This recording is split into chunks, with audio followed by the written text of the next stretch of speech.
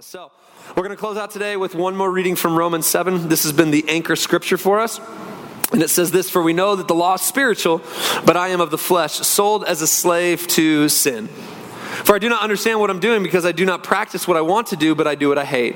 Now if I do what I do not want to do, I agree with the law that it is good. So now I am no longer the one doing it, but it is the sin living in me. For I know that nothing good lives in me, that is in my flesh. For the desire to do what is good is with me, but there's no ability to do it. For I do not do the good that I want to do, but I practice the evil that I do not want to do. Now, if I do what I do not want, I am no longer the one that does it, but it is the sin that lives in me. So I discover this law. When I want to do what is good, evil is present with me. For in my inner self, I delight in God's law. But I see a different law in the parts of my body, waging war against the law of my mind, and taking me prisoner to the law of sin in the parts of my body. What a wretched man I am. Who will rescue me from this body of death?" Paul would go on to write about this man named Jesus, who we're going to celebrate Advent season, the coming of Jesus, in this next month. But today, as we close out our series 7, I want to speak to you from the subject, more than a mouthful. More than a mouthful as we deal with the issue of gluttony. Come on, somebody who's excited about that. Right before Thanksgiving. Yes. Let's pray. Jesus, we thank you for your word. We pray that you would speak to us now. Our ears are open. Our heart is ready to receive your word. Teach us right now in Jesus' mighty name. And everybody said, Amen. I got 3 kids. I talk about them a lot, 9, 8, and 2. My boy right now is eating like a monster, like just feeding, like ravenous, like just everywhere food. He's eating. He's getting taller and taller. I got off the couch yesterday and I looked at him and I leaned over to Erica. I was like, that boy's tall. Like, I don't know what's going on. So hopefully he's a baller and helps us retire. So he's eating, but here's a habit that he started to form that we started to realize is that this kid, when he eats, I don't know if he knows how to chew. Anybody else have that problem? Right? It's like double fisting at all times. Like food goes in, food goes in, food goes in. And he doesn't even make chewing noise. It's like, that's the sound that he makes. It's almost just air, like backing in after the food. He's like swallowing. So the other day he's eating and he chokes because he's putting so much food in his mouth. He's like choking. And I was like, son, like I put my hand on his shoulder and I was like, buddy, you need to chew your food. When you put it in your mouth, God gave us teeth. The Lord designed those to mash your food, making it palatable for us to be able to swallow appropriately. That is what we do with our mouths, right? Oh, okay, Dad. So he's doing this thing. But he's got another habit. Not just does he wolf it down, he likes to steal people's food. Some of you know what I'm talking about. So like with his sister Shiloh, I give a little bit more grace. Like he can steal his sister's food. She gets crazy about it. But the other day, he stole mom's food. And I thought she was going to stab his hand with a fork. She got up. Hey, what are you talking about? And so he's got this sneaky thing. He'll like sneak by and and it's in. And so we're working with him on this food thing, and it's hilarious to watch. I don't know about you, but maybe you'd agree with me on this. Food, for most of us, it's the center of our lives. No one's like, I'm not raising my hand right now. Where are we going with this? It's not true. How many of you agree with me? Food makes up a large portion of our lives. Like it's most times it's the center of everything we do. We're watching food documentaries now. I don't know if you've ever seen any of these on Netflix. Food document. We just watched Game Changers. Have you seen this? Game Changers is an entire documentary on going plant-based in your diet. Some of you are there. I think it's a sin. But just like but it was hilarious because we're watching this thing and we got to the end of it and I leaned over to Erica. I was like, we're going plant-based. That like we were only eating vegetables. We were only eating plant. Like it had me. Arnold Schwarzenegger was on there. He's like, I eat the broccoli. Like that's like, he's like, I eat the broccoli and he was going for it. I was like, if Arnold's doing it, I can do it. And they're showing all of these sports people and everything like that. I was like, we're going plant-based, babe. That's like what our life is going to be. She's like, no, you can. I'm going to stay where I'm at, on the meat eater side of things. And so food, if we really look at it, everywhere we go is food. Every meeting that we have, there's a degree potentially of food. I know every meeting that we have here as a staff, food's involved. Everything that we do, food seems to be involved. And here we are talking about this issue of gluttony. Everybody shout gluttony? Okay.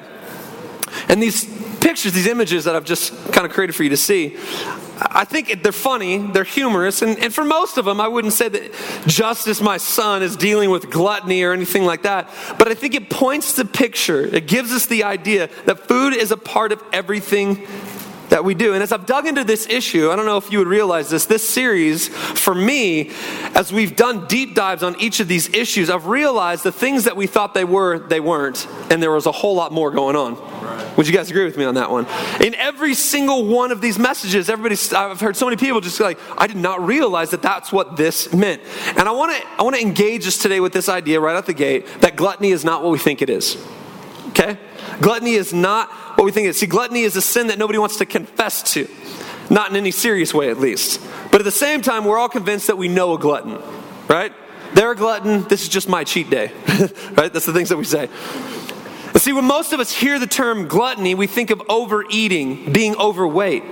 But those are only possible symptoms, not definitions. They're misguided, inappropriate, and insufficient oversimplifications. So let's get one thing out of the way right now at the beginning of this message today. Being overweight is not a sin biblically just because we act as if it's one culturally. Just pause there for a second. Because that's something that we need to grab a hold of. Because in no way do I want us sitting in here, because this message is very touchy for some of us. This message is going to be very difficult for some of us because of the topic and the matter that we're dealing with. But we need to know that being overweight is not a sin biblically just because we act as if it's one culturally. We all have different body types. This is not about shame. This is not about guilt. And this is not even a dietary plan. We're not talking about the foods you should eat and shouldn't eat. Gluttony is so much more than food. Can I get an amen? Amen. Okay? It's deeper than that. So what is gluttony? Check this out. Gluttony is an over-reliance on food to fix us or fulfill us. Gluttony places food at the center of our existence, exaggerating its importance. Gluttony acts as if eating the right amount of the right thing at the right time will make everything all right. It's an attempt to regulate our emotions solely with what we put in our mouths. For the glutton, being happy or unhappy boils down to what we ate. What I want to eat, what I have to eat, what I can't eat, what I probably shouldn't have eaten. As a vice, gluttony is about a habitual desire to fix myself with food. So here's the question I want us to ask today. How does the mundane act of taking in food impact our spiritual life? Because this is what we're really dealing with here. At the end of the day, this issue of gluttony, what we're trying to do is we're trying to create a sacred understanding of food. And for many of us, we actually don't have a sacred understanding of it. We simply look at it as food, we eat it. If it's around, we eat it. And we don't look at food. Like, when was the last time that you looked at food spiritually? Like, for some of us, we're going to look at our turkeys different this week. There's like a halo over it, right? So we're searching for the sacred. And what's really cool is that at the end of the day, the Bible has a design. God's word, God's intent, God's plan for all of these areas of our life. There's actually a design behind it. There is a spiritual, sacred reality to food and how we look at it, how we deal with it. You know, it's interesting that the enemy can take a simple thing like food and bring shame and guilt into it in order to build a trap that's kept people ensnared for generations. You ever notice that? Here, let's be really clear about this. The enemy has no authority in our lives, but he loves to mess with them, right? And so what's interesting is that the devil will, because he doesn't have authority, he will use things that we need that have been created by God to ensnare us and trap us as we misunderstand them and don't use them appropriately. And that's what he's done with food. Let me show it to you biblically. Check this out. Matthew 4, and he's always been doing it. Matthew 4, 1 through 4. I want to make sure that some of us are like, well, you're going really deep with this food thing. Where are we coming from? Watch this. This is insane. Then Jesus was led by the Spirit into the wilderness to be tempted by the devil. After he'd fasted 40 days and 40 nights, he was hungry. Then the tempter approached him and said, if you are the Son of God, tell these stones to become bread. He answered, it is written, man must not live on bread alone, but on every word that comes from the mouth of God. The first temptation that Jesus faced was about food. If I can get him to take what he needs in this moment, being provided by me in this moment, then I can trap him and ensnare him. And Jesus said, no, man doesn't live by bread alone. But who doesn't want a good loaf of carbohydrates? Especially, have you ever waited for bread in Cheesecake Factory? Come on, somebody. As with lust, gluttony is all about the misuse of an original good given to us by God in order to provide for ourselves. At the end of the day, we use food to provide what God has for us. The devil tried to use these things, mismanage these things, break these things, so that as we take them in, we become trapped by them. In other words, it's less about what we eat and more about why we are eating. It's not about how much we weigh, but the weight that we give food. It's not about how fat or thin someone is, but about how obsessed they are with where they fit into those categories. Come on. Gluttony sees food as the ultimate authority. It has the power to make or to break me. It is in control of me. I am not in control of it. And the problem is that God's design for food and our culture's redefinition of food is what has created a dynamic to the vice of gluttony that enslaves many of us unknowingly and without bounds. We have been trapped by something that we did not even realize was an issue.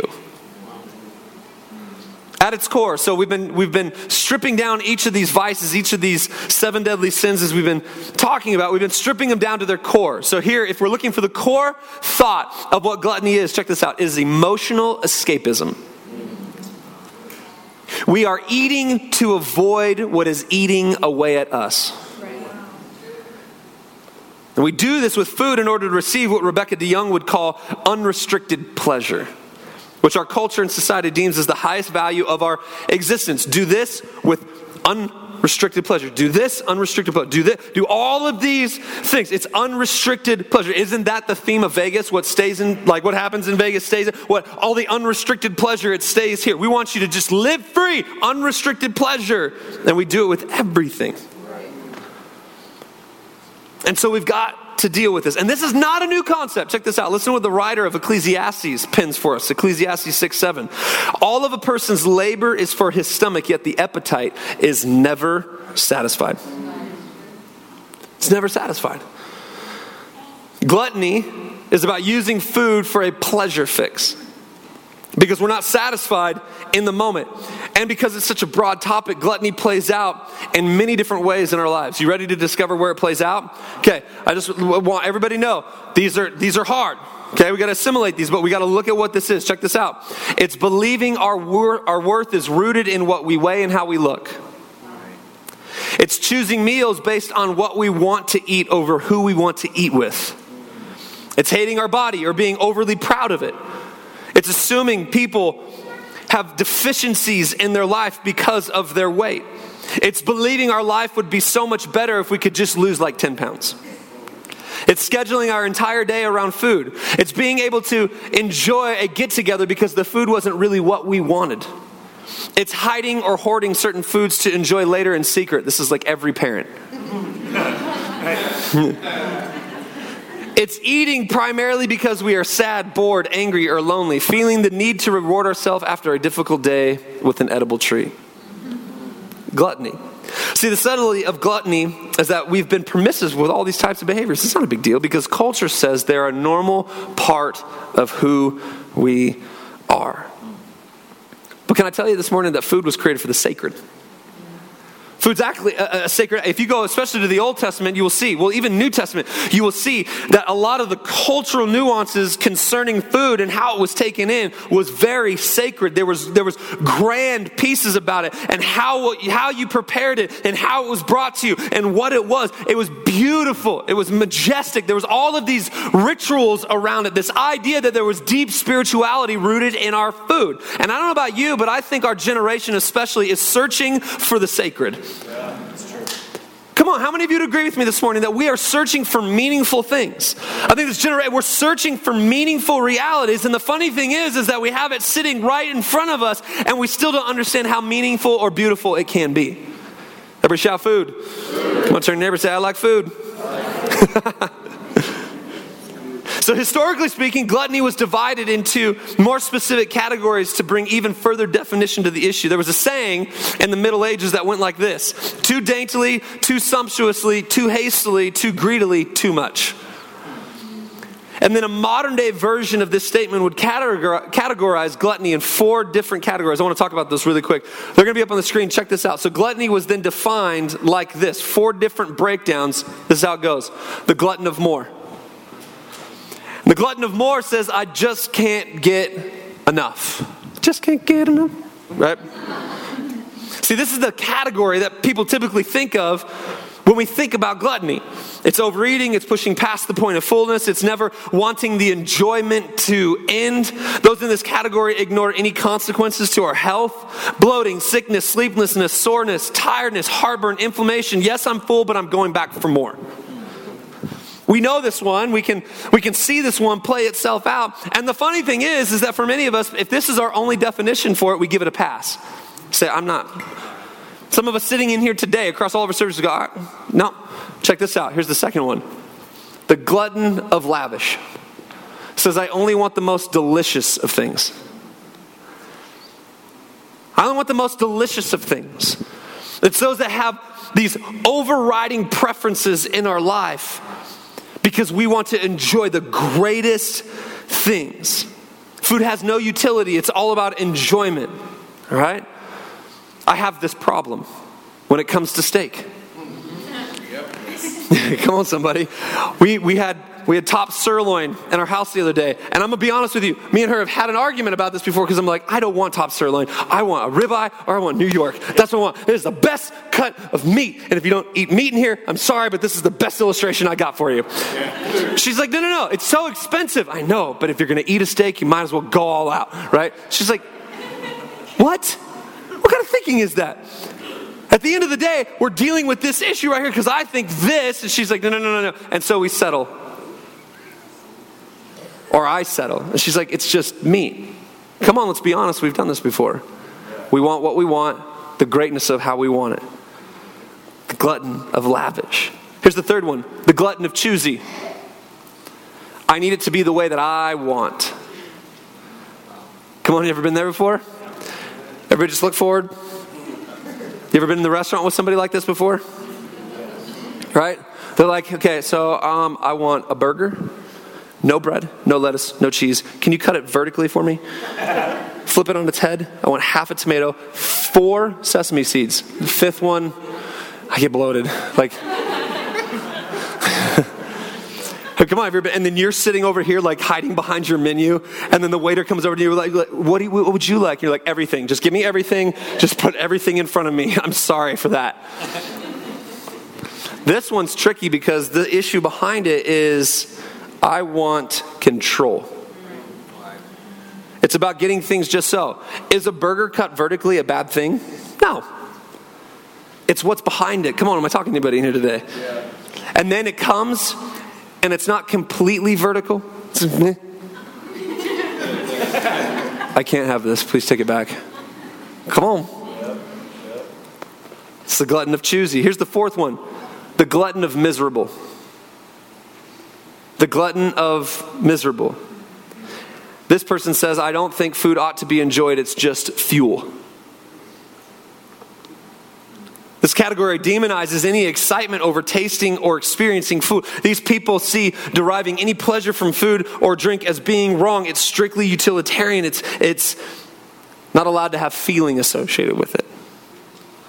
It's interesting that one of Jesus' first miracles was turning water into wine. Choice wine. Because at the end of the day, so many of us, we can do this. We can say, well, food is fuel. That's all it is. It's food. Just put it in my body. And it's going to fuel me. That's all it doesn't matter what it tastes like. Just give me what I need to go. And if you smile during eating, that's bad. You're losing its purpose. It's just to fuel you. I've met these people. I have friends like this. We're looking at all these. It's getting quiet in here. In church this morning. Why? Because, well, gluttony is alive and well. All right? Because here's the truth. God has a plan and a design for every area of our lives. And his design includes health that is found in freedom and not finding oneself in bondage to the things that he's actually created for our good and our enjoyment. So this message is not a message about don't eat food, right? Somebody walked out after the second service and they're like, well, I guess Thanksgiving's off. It was in jest, but we can go there. We can go to these weird extremes. That's not what we're talking about. What we're talking about at the end of the day is having a sacred view on our food. So now we're going to figure out how we do that. How do we have this idea? How do we work through this issue of gluttony? How do we overcome gluttony? And I think one of the greatest ways to overcome dysfunction is by understanding design. Can we work with me on that? We overcome any dysfunction that we face, view, anything like that. We overcome it by understanding design. So I want to look at the design behind food from a biblical perspective. Here we go. Every shot number one? Here's the first thing. The first thing is this. Food is a seed that we sow and a harvest that we reap. Food is a seed that we sow and a harvest that we reap. And I'm not talking about planting our own food, okay? Just for clarity's sake. Galatians 6:7-8 says this, don't be deceived, God is not mocked. For whatever a person sows, he will also reap. Because the one who sows to his flesh will reap destruction from the flesh. But the one who sows to the Spirit will reap eternal life from the Spirit. So this portion of Scripture, many of us have heard it in different ways. We've heard it talked about resources, giving, so on. But this is actually the idea that what we sow, it's a biblical and spiritual law, that what we sow is what we reap. And so here's the idea, is that food is a seed that we sow, and it is a harvest that we reap. So this dude named Augustine, he had some statements concerning this, and this is what he would say. We need to double check that our desire for pleasure isn't interfering with our own physical good, the good of health. In other words, food is designed to make us healthy. Come on, somebody. And how many of you would agree with me? This is not a trick question. Health is important. Right? Everybody should have put their hand up right there. Health is important. That God actually does desire us to be healthy. Here's why. Because legacy is attached to health. That's good. Legacy is attached to health. At the end of the day, I want to be around for my grandchildren. I want to be around for my great-grandchildren. And I want both grand and great-grand to have to keep up with me still. Why? Because health is important. That's what we're saying, is that it's a seed that we sow. Does that mean that I can't have a bag of Sour Patch Kids every now and then? No, you ain't taking those away from me. That's not what we're saying. To eat or not to eat, that is the question. The answer is to eat. But we need to be aware, if it's a sacred practice, we need to be aware of what we are putting in. See, being physically healthy is what gives us the energy to get up every day and accomplish what God has for us. Come on, somebody. At the end of the day, that's what health is. How many of you, show a hand, never mind, I won't do that. Okay. How many of you have bought a car before or know somebody bought a car? And then you watch them drive into a parking lot, or you've been in the car with them, and they drive to the furthest place in the parking lot. How many of you know what I'm talking about? You drive way out here, you park your car, and then you walk like 10 steps. And then you keep on walking, right? And you know that the person is very fascinated with their car. They care about their car. They want to make sure that nobody dings their car, nobody parks next to their car. Why? Because they care about that car. How many of you know that that same person, they are not putting propane in a gas tank? How many of you know that they're not putting bubble bath in the oil container? Why? Because they care about what goes into the car. Because what goes into the car allows the car to get them from point A to point B. And at the end of the day, God has created us with point A to point B and point B to point C. And at the end of the day, I never want to be the type of person that doesn't allow myself to walk into the fullness of God because I haven't treated things as a seed and harvest. Am I talking to anybody today? Why would I do it with my body? So this is what Paul says, 1 Corinthians 6:12-13. Everything is permissible for me, but not everything's beneficial. Everything is permissible for me, but I will not be mastered by anything. Food is for the stomach, and the stomach is for food. Like I said, nobody talks about this stuff. This is not a message, hopefully, and from what I've heard from people all weekend long, they're like, man, I've never heard about this subject in this way. This is freeing. Because at the end of the day, when we understand that food is sacred because it brings health to our lives. But it's not just about the food that we're eating, it's about why are we eating it. Because if I'm eating to fix, then I'm not eating for health. Number two, the second thing is this. The table is for community, not just for consumption. The table is for community, not just for consumption. 1 Corinthians 10, 23 through 27 says this, everything is permissible. So he goes on to say this. So Paul said it in 1 Corinthians 6. He'll say it in 1 Corinthians 10. Everything is permissible, but not everything is beneficial. Everything is permissible, but not everything builds up. No one is to seek his own good, but the good of another person. Eat everything that is sold in the meat market without raising questions for the sake of conscience. Since the earth is the Lord's and all that is in it, if any of the unbelievers invite you over and you want to go eat, check this out, eat everything that is set before you without raising questions for the sake of conscience. So what was happening is Paul was addressing this issue is that people in this church were being invited over to other people's house who were not believers. They did not have faith in this way. And they were sitting at tables meant for communion, rejecting the very thing that was being provided for them. And Paul is saying, you are messing up your ability to have true and authentic community where you can reach people because you're rejecting it based on what? He's trying to say that at the end of the day, the table is for community, not just consumption. But many times, especially in our culture, we just look at the table for consumption. We just want food. I want to eat, I want to run, I want to go. And for many of us, if we're very honest, we're not even sitting at tables anymore. It's constantly on the go. Somebody asked me a little while ago, why do we have small groups? I said, yeah, they're called table groups. I said, why do we call them table? Why don't we just small groups? That's easy. Everybody can grab a hold of that. Why are you called table groups? Because at the end of the day, what we've done is we've lost the art of community around a table. So we said, let's be super intentional with this idea. A table group is a place where we intentionally gather around a table and we have community together. It doesn't matter how big or small the table is. I've got a big table in my house. Big table, seats a lot of people. Why? Because I have moments of community where it's filled and there's laughter and there's joy and there's all this thing. And then we have this other little tiny table that's right next to our kitchen because sometimes we just move food from kitchen to table and we eat it together as a small family.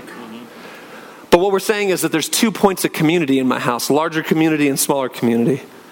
See, the table is meant for community, not just for consumption. And we've lost the sacred if we just see the table as a place we eat our food. Augustine said this, double check that the good of others isn't being compromised by our own cravings. Let me illustrate it this way. Last night, my middle daughter was at a sleepover.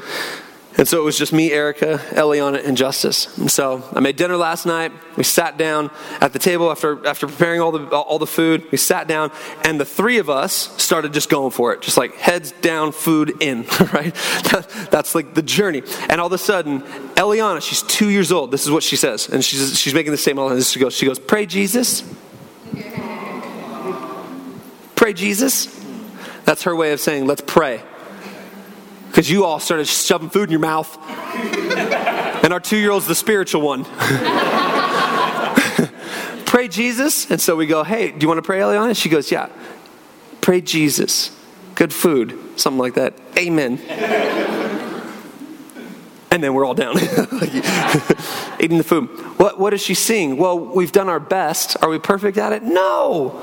But we've done our best to model that our table is first and foremost a place of community before it's a place of consumption. It's a place where we say, Jesus, be at the center of this act, be at the center of this meal. Am I talking to anybody in here today? Like, I want us to understand this thing because it's a beautiful part of our faith. It's a beautiful part. So we got to see our tables as places of community, not just consumption. That's why we actually say all the time, like, hey, like invite somebody over. Go out to eat. Get around a table with one another. If you ever want to have and engage in the greatest part of our faith, it's being in community with one another. It's sitting down with one another and engaging in conversation. Engaging in learning about people and learning their stories. It's called community.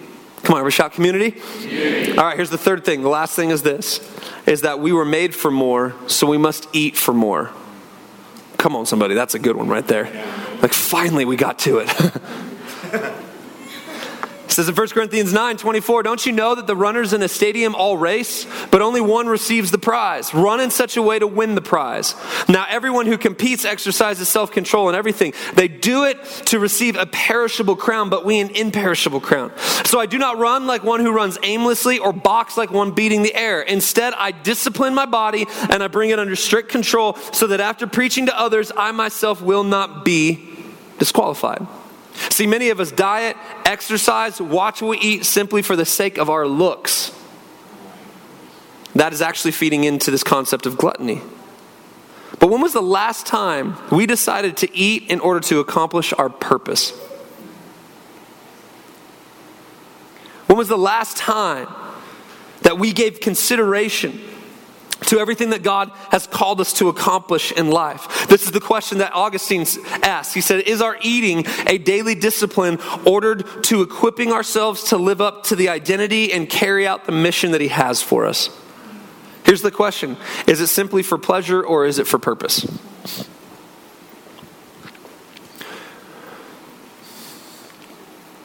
I don't know how long it was, maybe about five years ago. I've told this story before, but I think it bears repeating for the sake of this message. Before we moved into this building in Sandy, we had a building in Murray. It was a small building, and I'll never forget this day because it changed us radically. And I remember preaching. There's about 60 people in the room, small little stage, small little building, one service. And I remember preaching, and I was going for it. And I don't know. You ever had like this weird out-of-body experience where you're kind of like going, but then you feel like God's dealing with you, so you feel like you're on autopilot, like stuff's just being downloaded into you? This was that moment for me. And I'll never forget, it was almost as if I was looking at myself doing this, and I'm like going back and forth on the stage like I do all the time. I was probably laying down again and getting back up again and doing all these things. And I remember that I was like stopping intermittently and like huffing and puffing, and I was worn out. At this point, I weighed somewhere between about 220, 215, 225 higher. We've looked at some pictures the other day, and some of you have seen the pictures in like anniversary moments. There's audible gasps because it's like, that guy looks totally different. And I remember preaching, and my mouth's just going, and words are coming out, and I'm processing through this reality right here. And it was God was just working on me in this as I'm huffing and puffing, and I'm exhausted, and I'm sweating, and all this stuff was going on. And it was like God was dealing with my heart with this idea. How are you going to run the race that I have for you if you are barely competing in it now?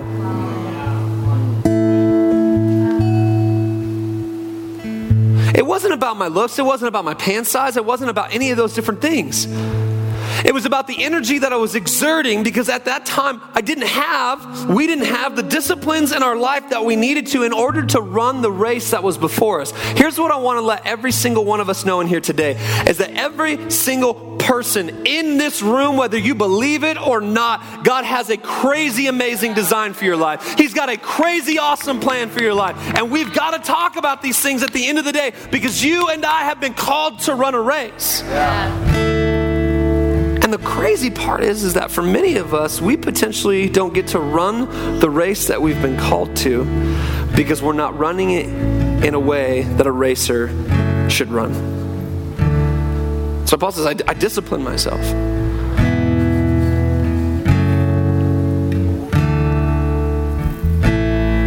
Hard truths as I got into this. I know we've sat and studied. Erica preached downtown today, and we've sat and studied this message out, and just over and over and over and over again, it's not about what you eat, it's about why we're eating. And I've eaten because I've been bored. I've done what I've done because I've been sad. Come on. I've done what I've done because I haven't been disciplined. All these different things. And at the end of the day, I want to be the guy that runs the race. Come on, is there anybody in church this morning that wants to run their race? I want to run my race. Like 4 of you put your hands up. Fantastic. That's awesome. Come on, let's try this again. Who wants to run the race that God has for him? Yeah, come on. And it's not just this issue. Remember, there's been 7 weeks of this series. Yeah. And it's all of these things. If we put a bow on this message, on this series, it's all of these things impede the process that God has for us, the life that he designed for us. And so that's why we talked about these things. But I got to let us know something. At the end of the day, when it comes to this food issue, it will never satisfy us. Food will never do for us what we're ultimately looking for. I want to finish with this scripture. John chapter 4, verses 1 to 14 says this: when Jesus learned that the Pharisees had heard he was making and baptizing more disciples than John, though Jesus himself was not baptizing, but the disciples were, he left Judea and went again to Galilee. He had to travel through Samaria. So he came to a town of Samaria called Sychar, near the property that Jacob had given his son Joseph. Jacob's well was there. Funny enough, our church, the well, is named because of this scripture right here. We called the well because of this scripture right here. And Jacob's well was there, and Jesus, worn out from his journey, sat down at the well. It was about noon. A woman of Samaria came to draw water. "Give me a drink," Jesus said to her, because his disciples had gone into a town to buy food. "How is it that you, a Jew, ask for a drink from me, a Samaritan woman?" She asked him, "For Jews do not associate with Samaritans." Jesus answered, "If you knew the gift of God and who is saying to you, 'Give me a drink,' you would ask him and he would give you living water." "Sir," said the woman, "you don't even have a bucket and the well is deep, so where do you get this living water?" He says, "You aren't greater than our father Jacob, are you? He gave us the well and drank from himself and his sons and livestock." Jesus said, "Everyone who drinks from this water," listen, "will get thirsty again. But in fact, the water that I will give him will become a well of water springing up in him for eternal life." You'll never have to thirst again. And the problem, like this woman at the well that many of us face, is that we're reaching for things and we're trying to find things to fill us that will never fill us. We're needing to be filled. We're desiring to be filled. But at the end of the day, the things that we are grasping for aren't filling us. And there's only one person who fills us. Come on, somebody, and his name is Jesus. That's what this whole thing is about. If I were to break this series down to the simplest form possible, here's what I would call it. I would call it, we look for everything but Jesus to give us what we need. But I wonder if today we could stop doing that and we could just simply say, "Jesus, you are everything that I need." And in doing so, be filled in such a way that we never, ever feel empty again. In Jesus' name.